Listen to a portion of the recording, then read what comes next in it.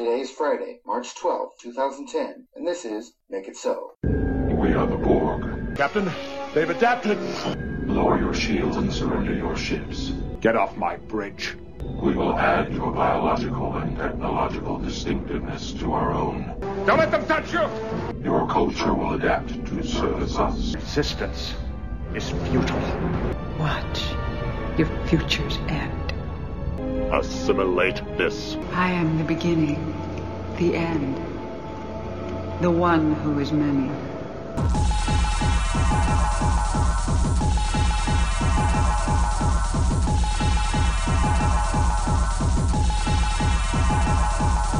That is irrelevant.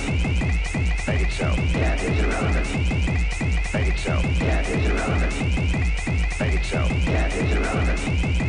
Welcome back to Make It So. This is episode 8. I'm Charlie Plain, and with me, as usual, is Mr. Neil Timmons. Good day, everybody. I hope you all found our podcast okay. Our previous feed provider has apparently died, so we've created a new feed for you. Hopefully everybody's picked it up just fine, and you'll be getting new episodes regularly without having to jump through a bunch of hoops. Neil, the game has changed, wouldn't you agree? The game is very, very different than it was just a short week ago. In Phase 1, there were 4 teams. We had the Bajorans, who were competing against the Cardassians. And we had the Romulans, who were competing against the Klingon. The former enemies have merged into 2 new teams. So that means the Bajoran and the Cardassian teams have combined to create the 6-member Federation team. And the Klingons and the Romulans have combined to create the evil Borg faction. The Borg faction. And they will be competing against the Federation. With the teams being combined, now we have a whole new challenge, but not just a single challenge. Now we have an overarching story that's going to challenge the teams for weeks to come. For those of you who may not have read the post or the article, this next set of challenges is going to be combined at the end, and the end result will be that each team will have created a 45-card virtual expansion that we will present to the judges and to the public, will ultimately determine the final eliminations and who is going to play in the final phase.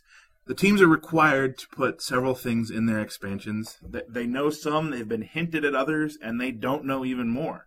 So it's going to be a challenge for the teams logistically and procedurally, because they're going to have to be adaptable and be willing to go back and change their plans at a moment's notice based on what the next challenge is going to be. In the beginning, they're going to have a lump of cards to design, and in the middle, they're going to have a lump of cards to design, and in the end, they're going to have a lump of cards to design, and throughout the entire challenge, they're going to have to adhere to some specific rules, such as number of specific cards to design, or they're going to have to create a certain cycle of cards. The cycle of cards, of course, will be able to arc over the different challenges, but the cycle is going to definitely have to be there by the end of the challenge.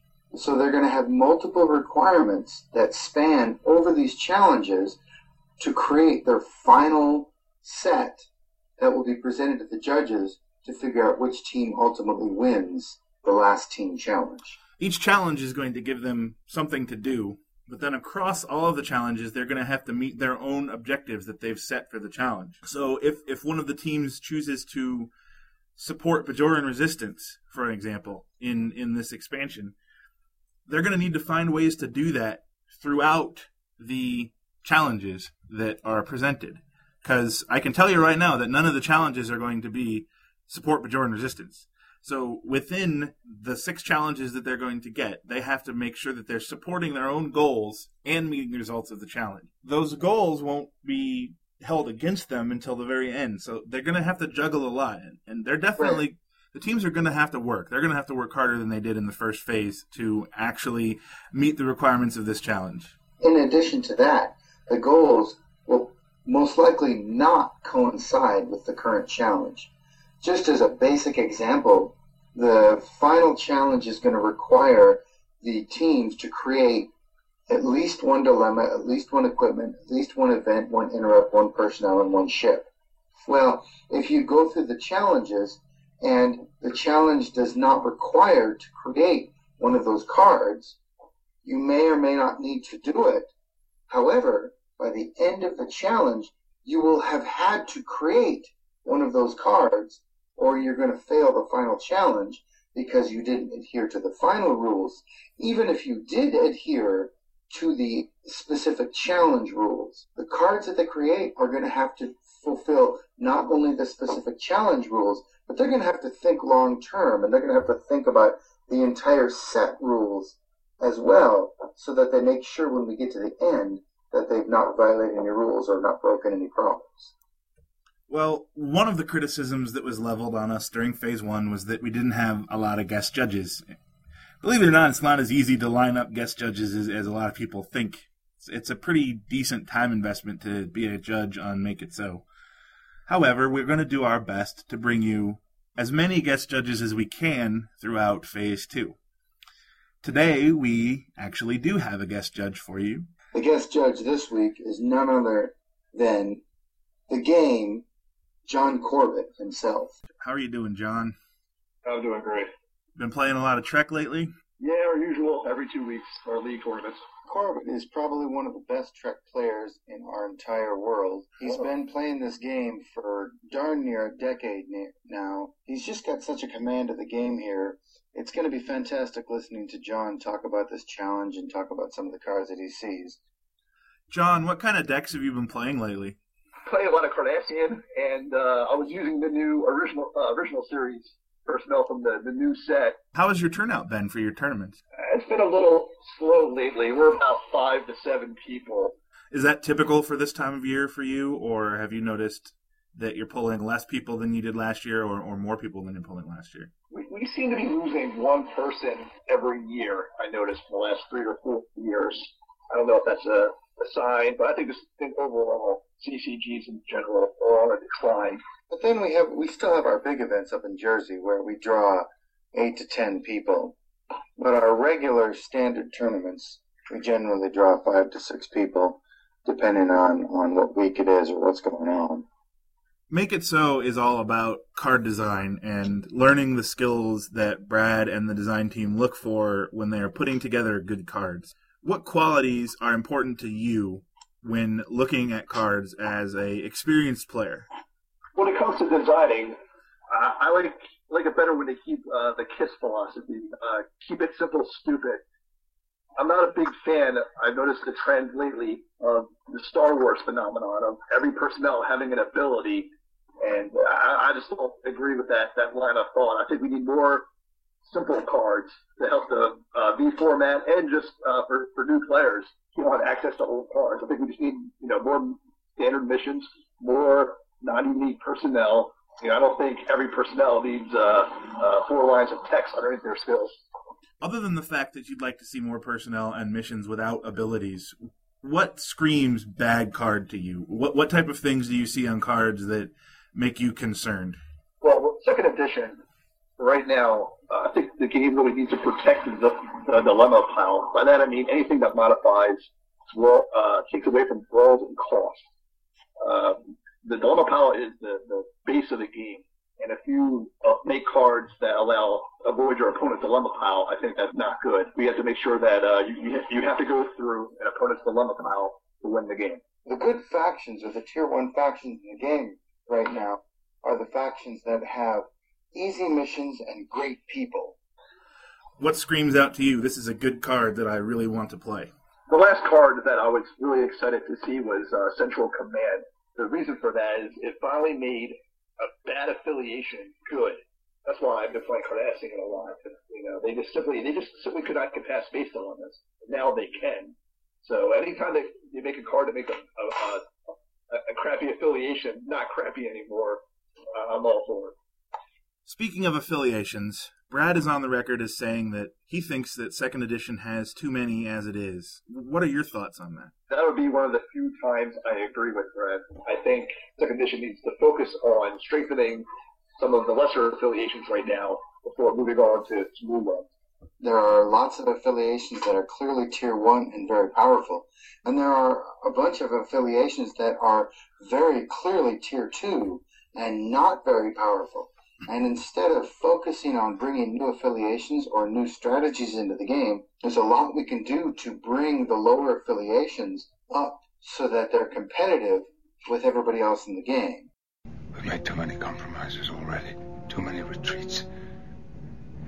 They invade our space, and we fall back. They assimilate entire worlds, and we fall back. Not again. The line must be drawn here. This far, no farther.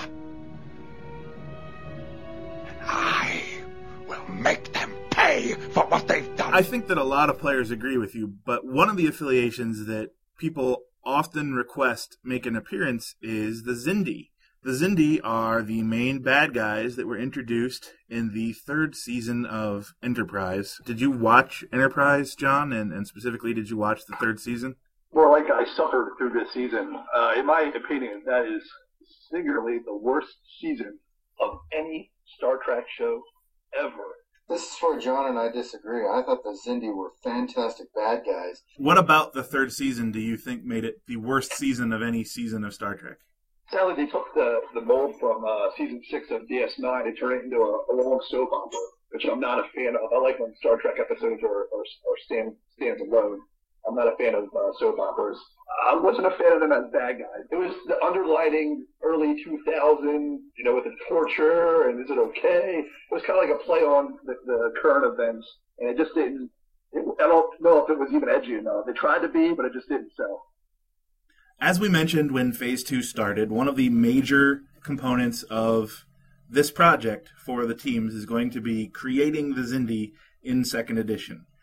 Now, as a number of people will be disappointed, we are not going to be adding them as a new affiliation, and that means the 99.9% most logical way to add them to the game is to add them as non-aligned. Challenge number 5 is to create the Xindi. All right, Jobbers, you're going to create your vision of the Xindi without creating a new affiliation. You must create at least one equipment, event, or interrupt, one personnel, and one ship. And you must create exactly 9 cards. Well, and here's the thing, it's exactly 9 cards. You could pretty easily make, double that out of the Xindi characters and ships and situations from the third season. Limiting it to 9 is actually going to be kind of tough.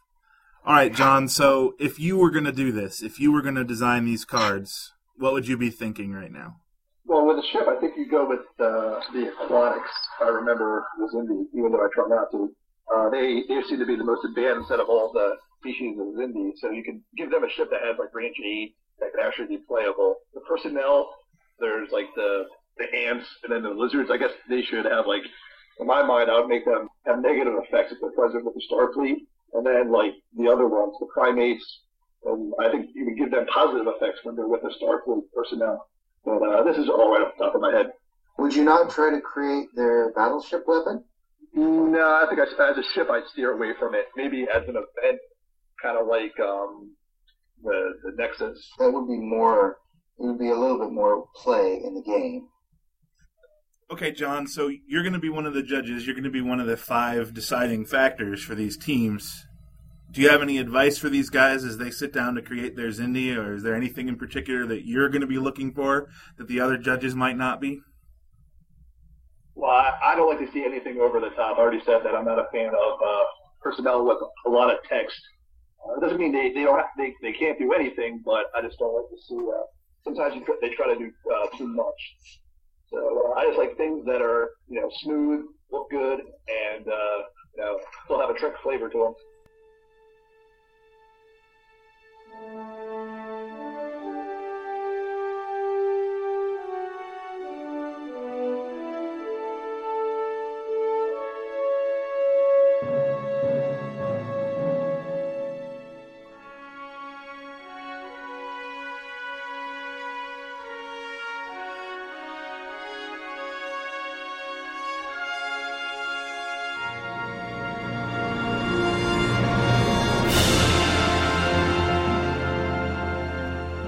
That's all we have for you today. We are very excited to see how Phase 2 goes. The teams have been working diligently at planning what they can plan, and now we've given them challenge number 5, and they will have to turn in their Xindi cards. And this entire challenge has changed now that the teams have been combined, and they're now fighting against one other team instead of waiting to see how the other teams are going to fare. Absolutely, it is direct competition. We will be back, the three of us will be back next week to talk about the entries. In the meantime, I'm Charlie Plain. And I'm Neil Timmons. And this is The Game, John Corbett. And the immortal words of Captain Jean-Luc Picard. Make it so.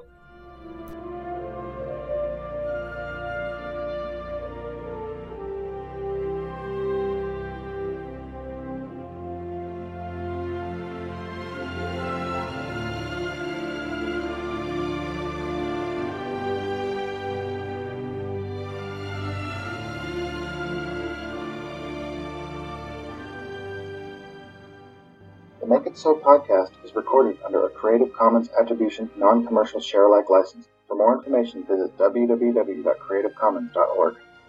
Some of the music in today's podcast is brought to you podsafe free from Mevio's Music Alley. For more information, visit www.musicalley.com. Make It So. The search for the next assistant game designer is brought to you by the Continuing Committee, home of the first and second edition Star Trek CCG. For more information, please visit www.trekcc.org, www.trekcc.org.